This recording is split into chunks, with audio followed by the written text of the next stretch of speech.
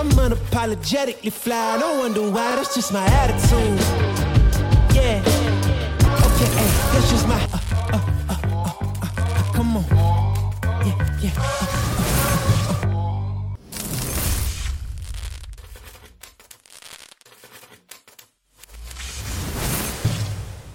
Hi guys, welcome to Glitching the Code in here on Iconic.com and BitChute.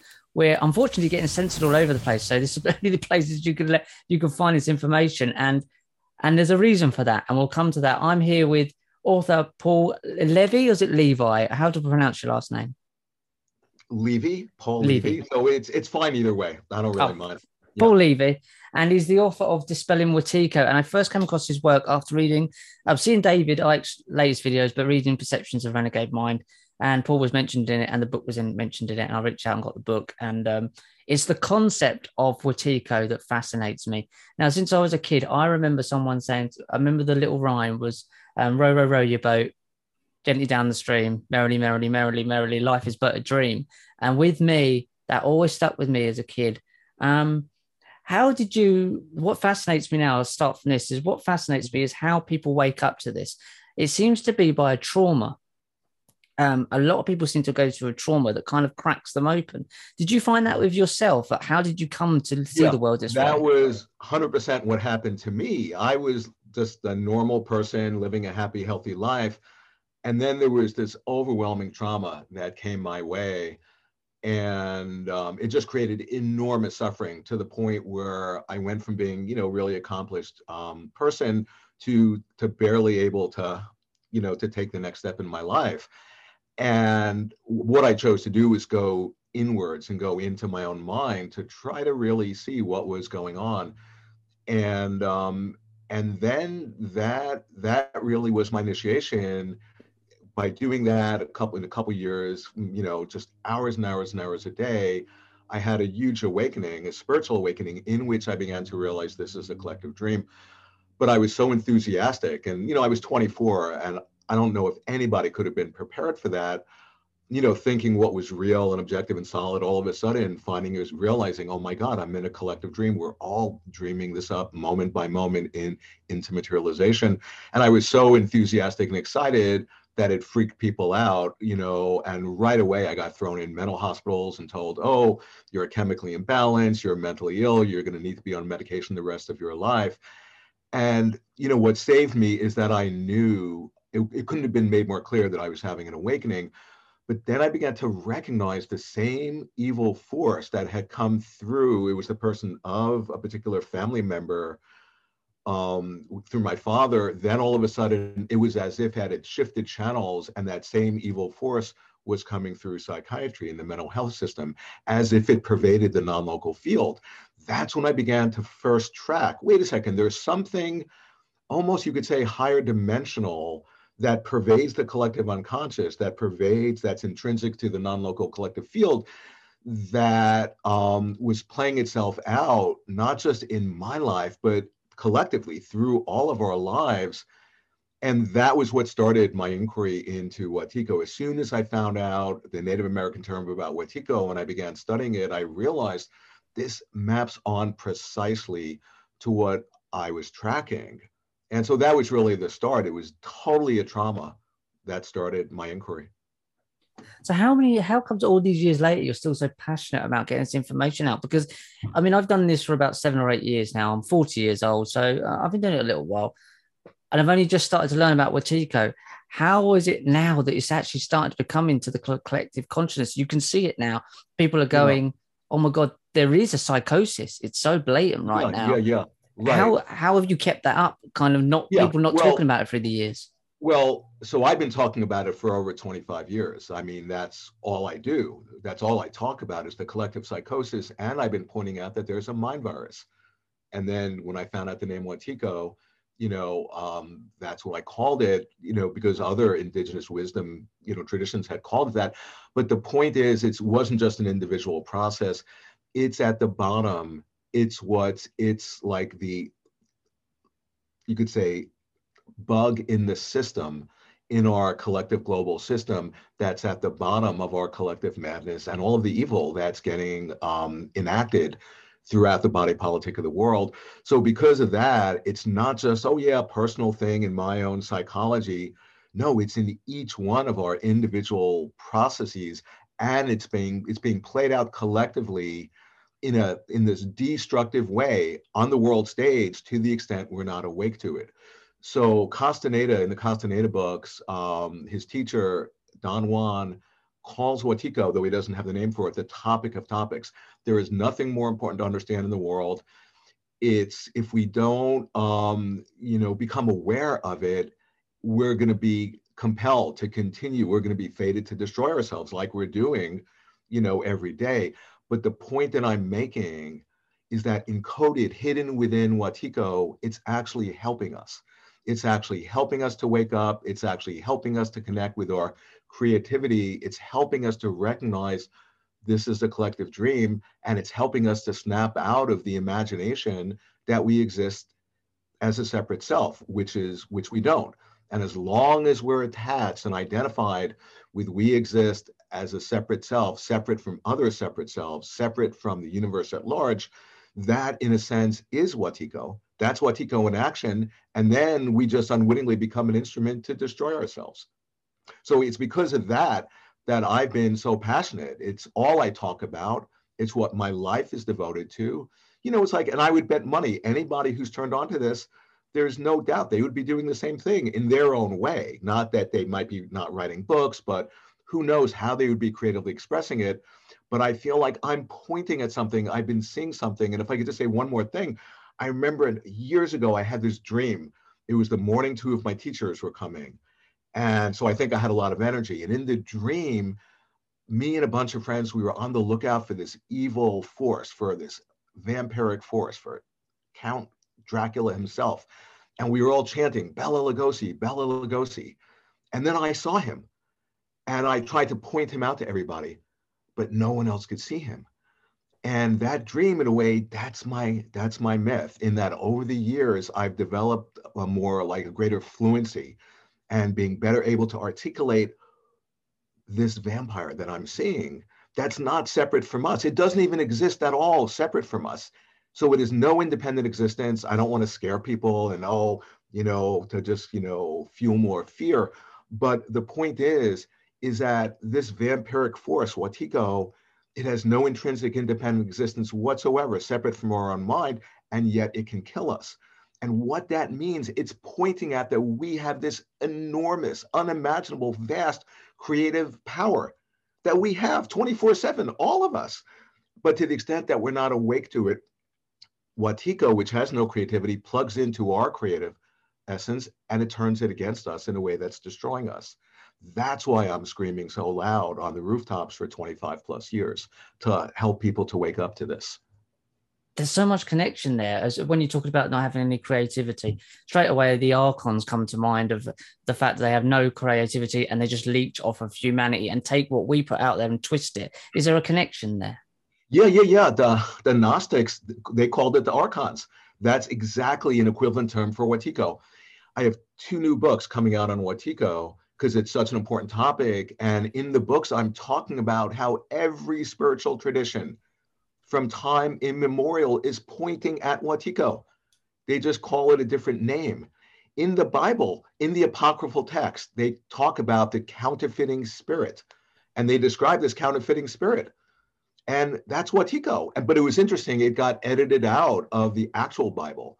And I point out in my book that, Wetiko was on the editorial board. That's why it made sure to take out any notion of a counterfeiting spirit, because it can't stand to be seen. When it's exposed, we take away its power and we become empowered. Okay, so this counterfeiting spirit, what it does, it has no power over us whatsoever as far as when we're in our true nature. It can't manipulate that true nature part. It can't possess it. It can't have any effect on when we're in our true nature. What it does, being a counterfeiting spirit, it sets up a simulation. It impersonates us. It puts us on. Putting us on like a suit of clothes, but putting us on means to fool us. So it presents to us this version, this limited version of who we are. Oh, I'm wounded, I'm, abused, I'm traumatized. And as soon as we identify with its version of who we are, then we're a goner. Because think about what's just happened. We've actually given ourselves away. We've identified with who we're not, and we've disconnected from our creative agency. That's a recipe. That is Wetiko. That's exactly what it does. And then we spend the rest of our lives investing all of our energy in protecting and defending this fictitious identity that doesn't even exist in the way we're imagining it does. That's madness. You see, Wetiko is a collective madness. And when that's getting played out, you know, in the world, in the body politic of the world, on the world theater, we have this unbelievable collective psychosis in which we're destroying ourselves. And basically what I'm saying, which some people think is so radical, but it's such a no-brainer, is that the source and the solution of this process is to be found within our psyches. Because what Wetiko does, it distracts us in thinking the problem's out there, oh, the solution's out there. And then as soon as we do that, we've split from ourselves, we've disassociated. And then Wetiko has a field day. But when we begin to recognize that the source of the problem and the solution is within us, that's all of a sudden when we're on the right track. It's incredibly empowering. Do you think that the psychology profession, as come to know in the last 100+ years, is a creation of Wetiko? I know someone who was diagnosed cluster B personality disorder with borderline personality disorder and all this, and they've become a psychologist, which is horrific in my mind because they're completely mad. Do you think psychology, as a pseudoscience as it is a creation of Wetiko because it labels everyone as it has problems?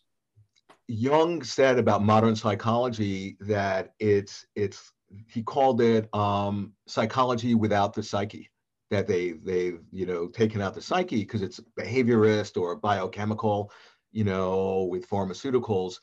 And now there's a great, there is an art of psychology, and I don't want to throw out the baby with the bathwater, the study of the psyche, and that's profound. But I'll talk from my experience. I was having a full-blown spiritual awakening that was a result of this abuse that was playing out through my father. When I had my awakening, and all I needed was time, was a number of months to just have people sort of support me and take care of me, and so that I can integrate what I was realizing. But immediately getting pathologized and then getting medicated. And then when I was trying to explain about the abuse, they protected the abuser. And that's part of Wetiko. But then not only did they not have the recognition of the healthy part of me, but then they pathologized me. And the more I got pathologized, the sicker I got. And then the sicker I got, that confirmed their pathology in a self-reinforcing feedback loop that was of the nature of a spell. And that was of the nature of a self-fulfilling prophecy. The point is, psychiatry, if I would have subscribed to their perspective, i.e. that I was mentally ill, they would go, oh, great, another successful treatment. Okay. And I would have been destroyed for the whole rest of my life. But I was fortunate in that I knew I was having an awakening. And I just, as they were diagnosing me, I was diagnosing them as just being incredibly stupid. And so what you're pointing at is that there's a big element of psychology. I remember talking to this psychiatrist friend of mine from Harvard, and I was saying, why isn't the mental health system, why isn't psychiatry studying the mind virus? And he's saying, oh, they don't see that as in their purview. They're more interested in, pathology in individuals. And I was saying to him, but individuals don't exist as separate from the field. It's all part of one whole quantum system. But he was just reflecting back, yeah, that's not how they see what they're doing, psychiatrists. And so, to the extent that psychiatrists are just studying pathologies in individual separate selves, they're already on the wrong track. Because you see, the way to see Wetiko is to actually see through that imagination. It's just a false imagination that we exist as a separate self. We don't. We exist interdependent, interconnected with the whole rest of the universe. There's no separate self to be found anywhere. And to see that is to see this field, this non-local field. I mean, this is what the quantum physicists discovered, that there's a non-local field that we're expressions of and we're contained within, and there's no separation. And one other way of saying that is to see through the separate self, the the imagination of that, to see the non-local field, is to recognize the dream-like nature. We are having a collectively shared dream. I'm not speaking in metaphorical terms.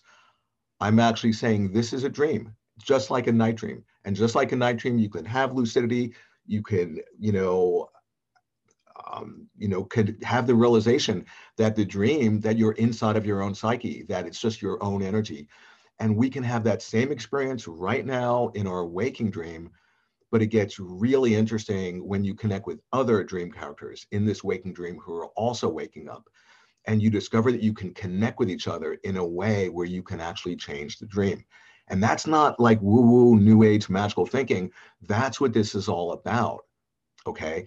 And, in a sense, what I'm describing is that we are demanded to discover that we are participating in our own evolution, okay?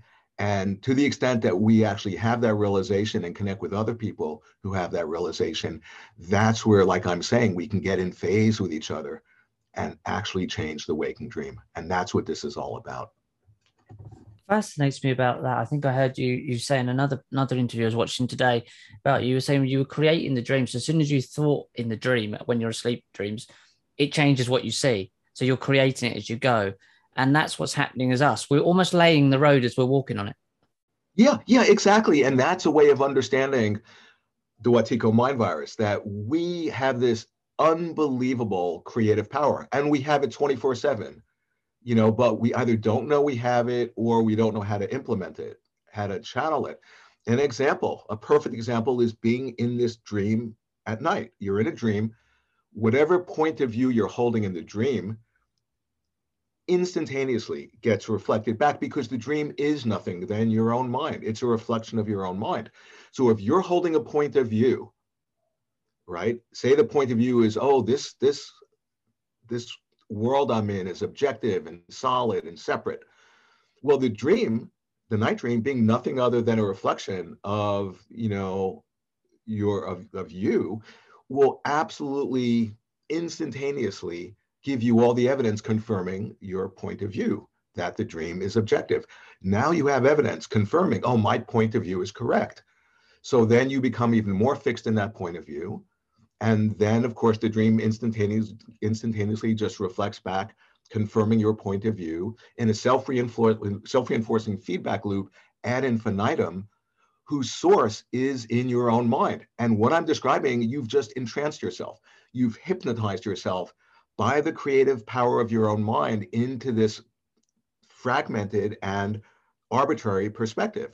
And what I'm describing, that is what is happening in our world. You see, we've already discovered the solution to all the myriad world crises on our planet. And it has to do with each one of us, because it starts on the individual dimension, tapping into our genius, our creative genius. And when sufficient number of us tap into our creative genius, and like I've been saying, connect with other people, then that's the solution, because then we discover we're dreaming the dream, and we've been conditioned and entranced to dream it in such a limited, problematic way that's killing us. But encoded within the poison, you see, hidden within Wetiko is the medicine. That's what I keep on trying to say. It's a quantum phenomena encoded in Wetiko. It's not only, it has its own medicine, it's helping us. It's helping us to wake up to the dreamlike nature. It's helping us to wake up to who we are. And like, one way of understanding this, one thing that's beyond debate, we are destroying ourselves. We're destroying the biosphere, the life support system of our species, right? Question, how come we're doing that? Answer, we are doing that because we don't know how to not do it, okay? And so what that means is that encoded in our destroying ourselves is the way we're teaching ourselves how to not destroy ourselves, which we clearly don't know, or we wouldn't be destroying ourselves. So you see, encoded within the pathology is the solution. That's what I'm pointing at, that Wetiko is the source of the greatest evil that our species is enacting on ourselves and on each other. And encoded, hidden within the pathogen, is the medicine. If Wetiko didn't exist, we'd have to invent it. That's what I'm pointing at, you know? So is a good way, and that way of putting it, that it's your greatest opponent will bring out the best in you. Yeah. It's like, that would be a perfect way of saying it, is like we need an adversary, or if we have a car and we want to like see, well, get the best out of the car, we have to give it this road test to the utmost to see what it's going to bring out.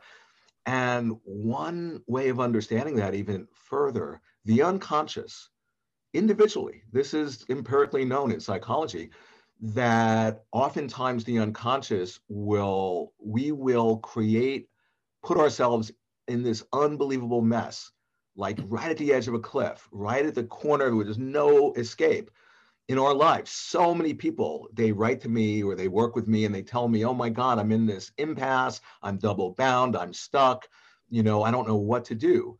And yet the unconscious oftentimes will do that to bring out the best in that person, to help them to wake up to gifts that they didn't know they had, to help them to actually wake up to who they are, right? That's a known process individually. What I'm pointing out is that process is happening collectively as a species. We as a species, we've dreamed ourselves right at the edge of at the cliff. And we've been here before. It's as if we've had this dream millions and trillions of times before, and then we just destroy ourselves. And then, in a dream, there's no time. And then billions of years later, we're back at the same place and we destroy ourselves again. And I'm pointing out this might be the time, hopefully, where instead of, because if you don't get the message in a dream, it just recurs. And then the message gets more and more amplified. And so what I'm putting out is this is the time, hopefully, when we actually, instead of just destroying ourselves again and then having to do it all over again, that this is the time when enough of us actually awaken to that Wetiko is this revelation. It's a revelation. It's revelatory. It's showing us exactly what we need to know to wake up. If we don't recognize the revelation, then it's going to destroy us. That's the nature of our situation. Especially it's encoded in the word revolution, isn't it? It revolves around. Yeah. And the thing which is interesting is that in my books, I'm continually circumambulating Wetiko, and because it can't really be understood with the intellectual mind. But when you circumambulate it, it's like going down and down a spiral. And by doing that, you're making the center more apparent.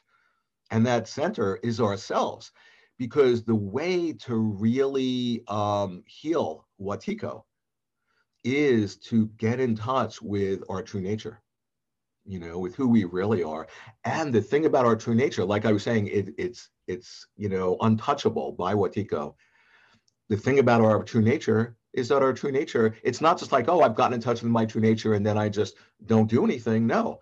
Our true nature is by nature creative. We are creative beings. That's our nature. And when you get in touch with your true nature, you realize, oh my God, I'm a creative person. I'm going to express my nature creatively. And the more you express yourself creatively, the more you have realization of your true nature in an infinitely self-perpetuating feedback loop that, instead of being vampiric, is energy creating endlessly, and we all have that. And this is exactly what quantum physics, I wrote a book about quantum physics, and this is what quantum physics is actually pointing at. Did you think the characters of vampires, the characters of Dracula, were a Wetiko actual kind of expression of that information here? So we see it as an example, but is that where it's come through to show you, look, this is here? We know there's Vlad the Impaler and that's what it's built upon, but was that infused through that mindset, that Archon Wetiko mindset?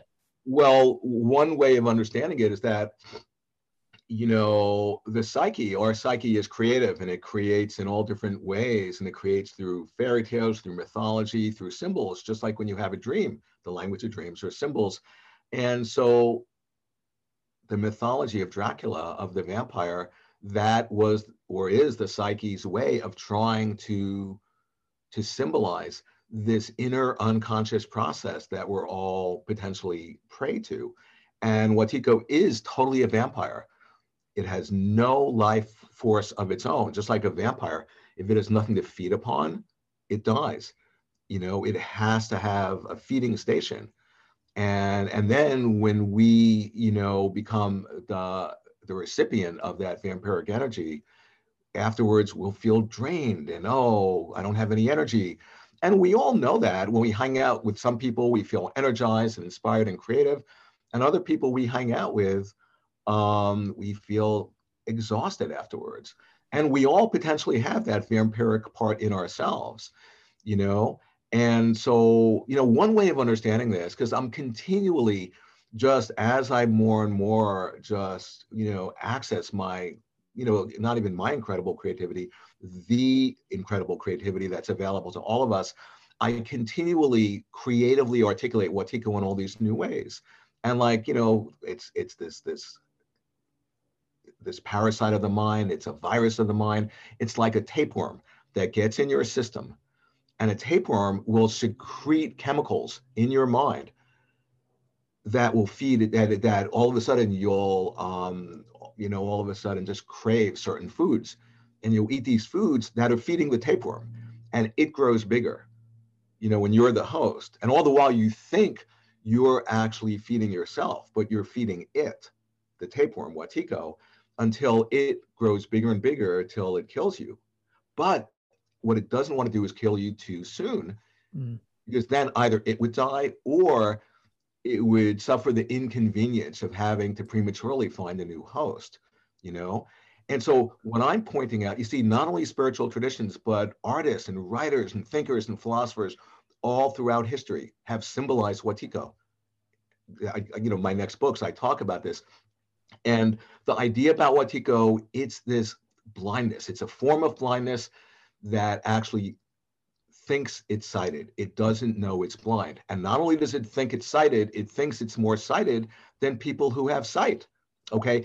And Wetiko can't see the darkness. It can't see its own shadow. It sees it projected out on the other, but also it can't see the light.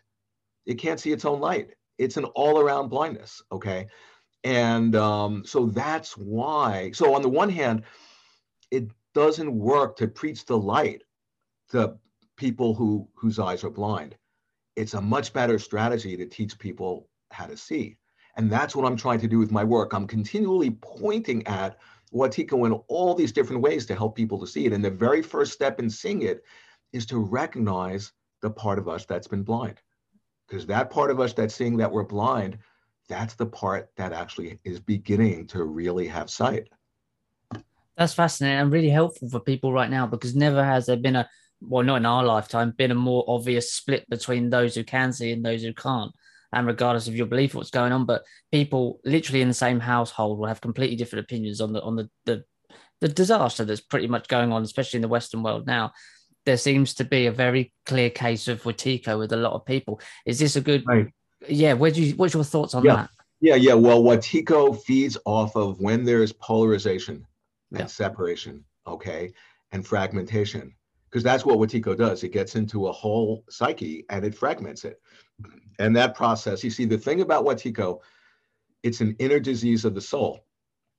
And it has this incredible ability to somehow extend itself out into the seemingly outer world and actually synchronistically reflect back the state of a psyche that's under its thrall. So if I'm under the spell of Wetiko, my psyche is, in this fragmented, compartmentalized state. I'm split, I'm dissociated. That will get reflected back through my outer world in the sense that there'll be all this like polarization and separation, which is actually reflecting the inner state of my psyche. Okay, and when you recognize the outer world is reflecting the inner, that's to recognize the dreamlike nature. Okay, so the point is that Wetiko feeds off of, you see, when there's the separate self, or even more than that, when we think there's an objective world out there separate from us, okay? And this is what quantum physics, because quantum physics has offered us the medicine to dispel Wetiko. That's what my book is about on quantum physics. When we think that this world actually exists objectively, well, that's only half of the equation. As soon as we hold that viewpoint, we then conjure ourselves up to be a subject that is subject to that objective world. So all of a sudden, the objective world and our subjective experience of being, an ego, a separate self, reciprocally co-arise, reinforcing each other. Yep. That's the spell. And then as soon as we then identify with the separate self, then what happens? There's fear, there's other. If I exist as a separate self, there's other. As soon as there's other, there's fear. As soon as there's fear, that's the fuel for Wetiko. Okay, because Wetiko feeds off of fear, it feeds off of polarization and separation. And that's why, you see, with this whole pandemic, there is such an opportunity for us to recognize, wow, we're all in this together. We're interdependent. I depend on other people for my well-being and vice versa. It could potentially help us to snap out of this spell of thinking that we exist as a separate self and recognize we're actually cells in a greater organism. We're not separate. And we can actually cooperate and just like it's what I call, we can conspire to co-inspire each other. That's a real conspiracy theory. We can literally dream ourselves awake. This isn't some theory. This is available to us right now.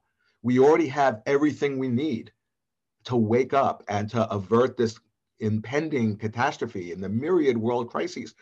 We already have the medicine. We don't have to first get it or order it or anything. And all I'm trying to do is to help people to remember, to wake up to, in a sense, who we are and what that means. Not just the idea of who we are, but to actually connect with our creative agency. And then how do you express that?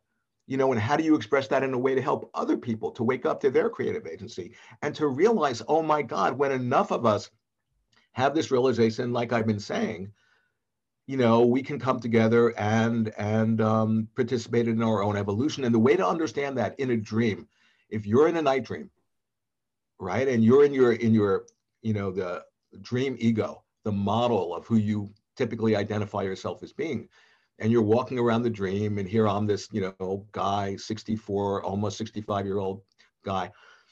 So I might be in that dream ego. And then say if I have lucidity and I realize, oh my God, I'm in a dream. This is just my own mind. There's nothing that's not me, right? Now imagine if another of my dream characters, an aspect of myself in that dream, they also have lucidity.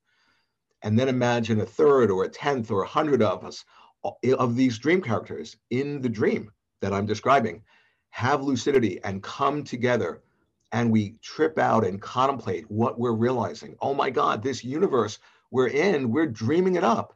And it's manifesting in such a problematic, limited way because we've been conditioned based on trauma, based on fear to dream it up that way. But as we're realizing that and we realize, oh my God, we're dreaming this. This is just reflecting our own state of our own mind. We discover as we stabilize that awakening in the dream that we can change the dream and we can dream it in a way that's much more in alignment, filled with grace, much more in alignment with who we've now discovered ourselves to be, which is that we're not separate and that we're the dreamer of the dream. What I just described is a night dream scenario. That is actually our situation right now in the waking dream. So did we, in that way of thinking, did we fall asleep to come to this dream, to be here, to make a difference, to wake up in the end, and then go back into the waking other reality? Are we asleep? Did we fall asleep as we were born? I think I'm trying to say. Yeah. It's as if, what you ask brings up for me, it's as if when we incarnated in these bodies, we incarnated, in this asleep way. Whereas in Tibetan Buddhism, the practice I do, there are certain beings who really, whatever, become enlightened, whatever that means in their past life, whatever that means. And then when they incarnate in this life, they've developed a way of discovering those kids and realizing, oh my God, this is the incarnation of the previous enlightened being who hasn't fallen asleep. And, I have a bunch of teachers in Tibetan Buddhism who I'm really close with. And one of them, actually, a lot of them are these incarnations, like His Holiness Dalai Lama. They have the remembrance of their past life. And there was one of them who explained to me, he goes, yeah, because he was found when he was a little baby and he was the oracle in his last life of a major city in Tibet. And they discovered him as a baby. And he said to me, yeah, it's like at night when you have dreams and a series of dreams. And in one dream, you're a 64-year-old man. In the next dream, you're a 10-year-old girl. And he goes, imagine keeping your continuity of awareness between those dreams instead of falling asleep and forgetting and finding yourself in a new identity. That's what being an incarnate Lama or whatever, is keeping the continuity of awareness between our lives. So, but with most of us, we've fallen asleep, and it's not just like that our species is asleep. It's as if there's a negative force that's trying to keep us asleep. Yeah. Okay. And that's Wetiko. But what I'm pointing at is that encoded in that process, instead of an error, if you see it as an error, as a mistake in the evolutionary process, then it'll manifest as an error. And, you'll have all the evidence to confirm, oh, I'm screwed, But if you actually, what I'm pointing at is that that's part of the divine plan, that's not an error, that's somehow hidden, encoded in that falling asleep, in that negative force trying to keep us asleep.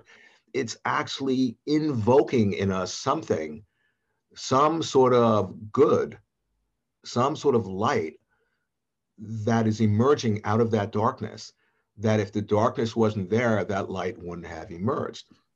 Okay.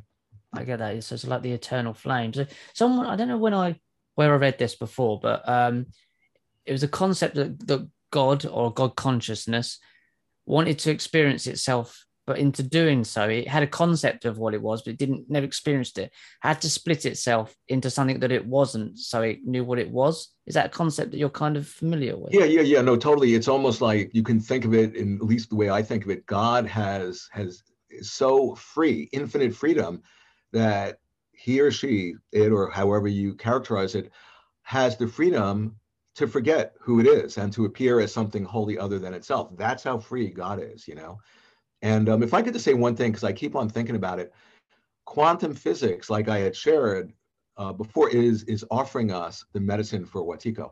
Now, I'm just going to take a step back. Tibetan Buddhism talks about these things called terma. Terma are these hidden treasures. And it's the way the tradition the lineage I do practice to, the way it propagates itself is through these terma, these hidden treasures. And what they are, they're these hidden treasures that are implanted in the multidimensional fabric of the universe in all different dimensions, in the earth, in our minds, in all dimensions. And then, like alarm clocks, they will go off. They will be discovered. Somebody will be inspired to discover these hidden treasures right at the exact moment that they're needed. And it's as if that's the very teaching or blessing or whatever form it takes that the people need, the community needs, in order to keep them on the right path and help them to wake up. And and it's as if the cosmos secretes like a vitamin, and it's just like right when it's needed, just like a dream. When we get off-sided, we get one-sided in a dream, the unconscious will compensate and send us a symbol that gets us more back into balance and connected with ourselves. That's a very simple way of understanding the hidden treasure tradition. How come I'm bringing up hidden treasures is that I've been, a few years ago, I gave this big talk where I was basically saying that quantum physics, we have to be careful of appropriating other traditions' ideas. So I'm not saying it's a terma, but as everything I know about quantum physics and about the terma, the hidden treasure tradition, quantum physics is a modern day analog to a terma. It can be seen as a hidden treasure that it was discovered a little bit more than a century ago, that came into our world and into our minds in a way to help us to wake up. Okay, because what quantum physics has proven, empirically showing us, that the idea that this world exists objectively is nonsense. That's just an idea of our mind, has no correlate to reality whatsoever. Quantum physics, the essence of it, is that by us actually, as we observe the universe, we are influencing the universe observed. That, by the way, is just like a dream. Okay, what that means is profound, because what that means is that the act of observation is creative. Yep. Okay, so we've entranced ourselves and hypnotized ourselves by our creative genius of how we moment by moment dream up our world in a way where we're killing ourselves. But quantum physics comes along and says, hey, look, you have this enormous creative power every moment. We're on the cutting edge, the forefront of the Big Bang right now. And we are literally creating our experience. We're creating our experience of ourselves and our experience of the world. There's no one else doing that to us. We are doing that. We are creating our experience. And to the extent we begin to plug into that, and by the way, the founding fathers of quantum physics would describe these revelations in terms of it's like being under a spell. It's like there's an evil godmother. It's like, there's some sort of curse. They would literally be using these terms. They were discovering Wetiko, but they didn't have that idea. And so when we take on board and install into the operating system of our mind what quantum physics is showing us, and it's not, it's very controversial. The one thing that there's no controversy about in quantum physics is that it's the greatest discovery ever in all of history in the realm of science. I don't know one physicist who disagrees with that. What the controversy is what does it mean? Okay, everybody has their theories.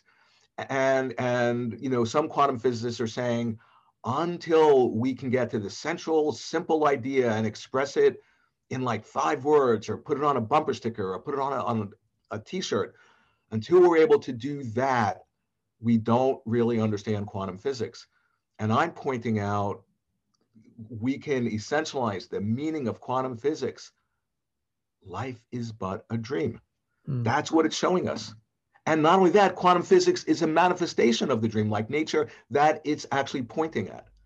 Okay, so everything we need, all the clues. And the thing about the Terma, one final thing, is that, say if I wanna tomorrow, there's something, I want to remember to bring out my coffee cup when I leave the house. I might put something in front of the front door, right? This object, so that tomorrow morning when I go out and I've forgotten to bring my coffee cup, I see the object, I've imbued it with meaning, going, oh, remember my coffee cup, and it helps me to remember my coffee cup. That was what I wanted to do. Well, just think about what I'm describing. A self in this moment is actually planting a clue in the universe for a future self tomorrow to help it to remember something that it wants to do, right? And so it's as if a past self is communicating with a future self to help it to wake up in a certain way. I'm actually positing, wow, are we doing that? Is that ability, do we actually have that ability? And is the true nature part of us, that's the dreamer of the dream, are we planting clues in the fabric of our lives so as to help us to wake up? There's a concept similar to that of mapping out your life before you get here, and you meet certain people at certain points. And I'm assuming that's right. A very crude concept of what you're talking about. It's a very same theory as a kind of leaving clues for yourself, almost like breadcrumbs. Yeah, right. And that von Franz, the colleague of Jung's main colleague, von Franz talks about a soul family. Now, she's not a new age magical thinking person. She's an unbelievable scholar. And she talks about a soul family that incarnates over lifetimes, that with the underlying theme to help each other to wake up. She calls it reciprocal individuation. And I think a lot of us feel that. I'll meet somebody and we'll really connect, and they'll become part of my dream and part of my community. And it's as if, oh, it's the time now for me to connect with this part of myself, and we have gifts for each other. Mm-hmm. And you see, one of the things about this work is you discover it really helps to connect with other people who are also awakening, who are also, to form the real Sangha of the Buddha, the real spiritual sort of this community where it's not based on competition, who's more awake, or hierarchy, because as soon as there's hierarchy, that opens up the door for abuse. But it's actually based on, not on the separate self, but on the true self. That is, we don't exist independent from each other. And that if I help the other person awaken, it helps me, and vice versa. And so what I'm talking about is we are in the process of discovering that we can help each other to wake up. And that's like, a totally new paradigm in a way, instead of just seeing it as like, oh, we're on our own and we're just isolated, It seems like what I love about the way you're talking, and I think we've almost held this almost this childlike heart of the way of seeing the life and the world as an adventure. I find it hilarious. The world is mad, but funny, mad. It's an amazing adventure. Do you still have that? You seem like you still have that kind of, this is a ride. Oh, totally. I mean, here it is. It's crazy. I mean, I'm just about to turn 65, and inwardly I feel like I'm 21 or something. Yeah. And I just trip out with my friends over, the sci-fi dystopian, just the high weirdness that's playing out. I mean, it's mind-blowing. And having that sense of curiosity and wonder, But one thing I want to bring up that I notice I'm thinking about, because I think it's an important process that I've noticed in myself, and I'm convinced this isn't just personal, it's not just me, but this is archetypal, that we all experience this in our own way, that as I get closer and closer to articulating, Wetiko, and as I get closer and closer to connecting with my light, with myself, with my true nature, I notice that these darker forces more and more get amplified and seem stronger and want to stop me even more and want to destroy me or shut down my voice. And when this first began happening, I was interpreting it like, wow, I must really be screwed up, or I'm in trouble, or I have a problem. But more and more I understand, no, that's an expression that I'm on the right path. Of course, those darker forces are going to be freaked out and threatened and are going to do everything they can to shut down people who are connecting with the light, with the medicine, because if we bring this forth, what I'm pointing out, then the darker forces, Wetiko, whatever you call it, they're unemployed, they're out of business, And so I just wanted to share that, because in a way, we're all these like shamans in training. And think about what a shaman is. A shaman, just somebody with real empathy, and it's not something you choose to do. You'd have to be out of your mind to consciously choose the shamanic path, because the suffering is overwhelming. No, shamans get called, okay, by the higher spirit, a deeper part of their own, self. And the key part is if they assent, and if they say, okay, I will cooperate with my deeper calling. And that always necessitates a descent into the underworld, into darkness, into confronting insanity. And if they don't get caught and they come back, typically the shaman then comes back.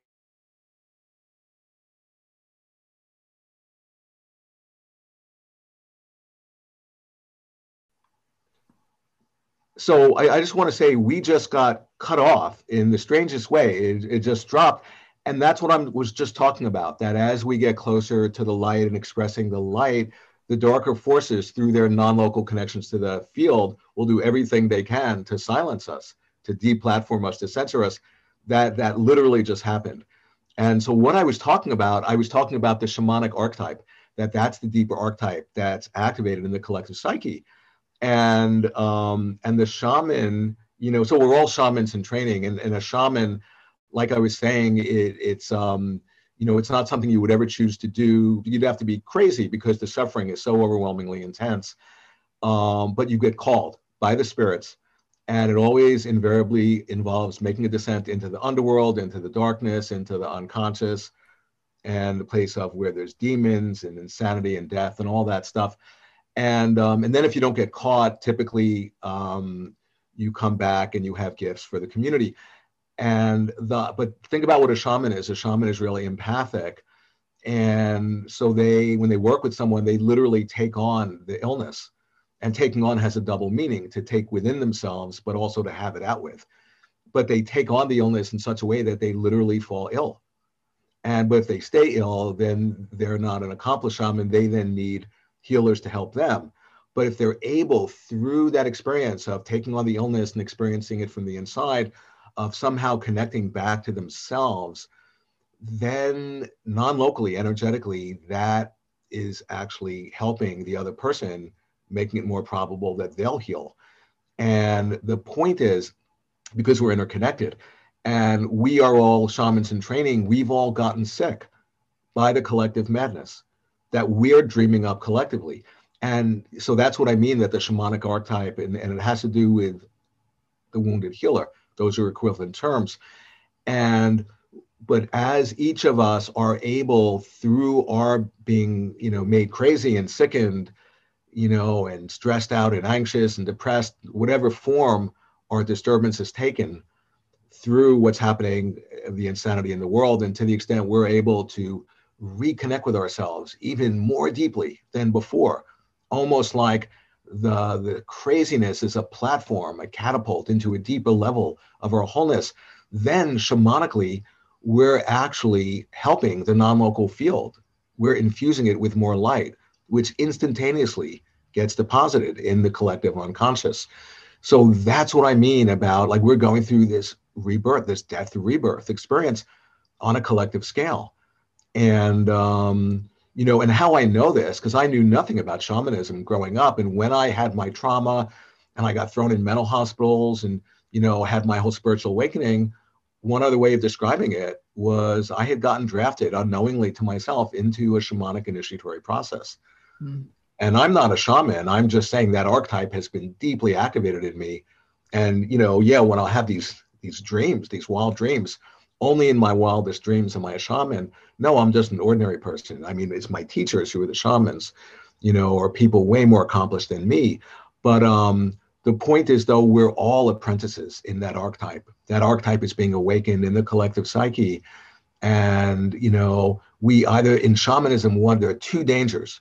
One is for somebody who doesn't know what they're doing to, make believe they're a shaman and, put up a shingle and try to heal people. And they have no idea of the powers and principalities, the higher dimensional forces, the archetypal forces they're dealing with.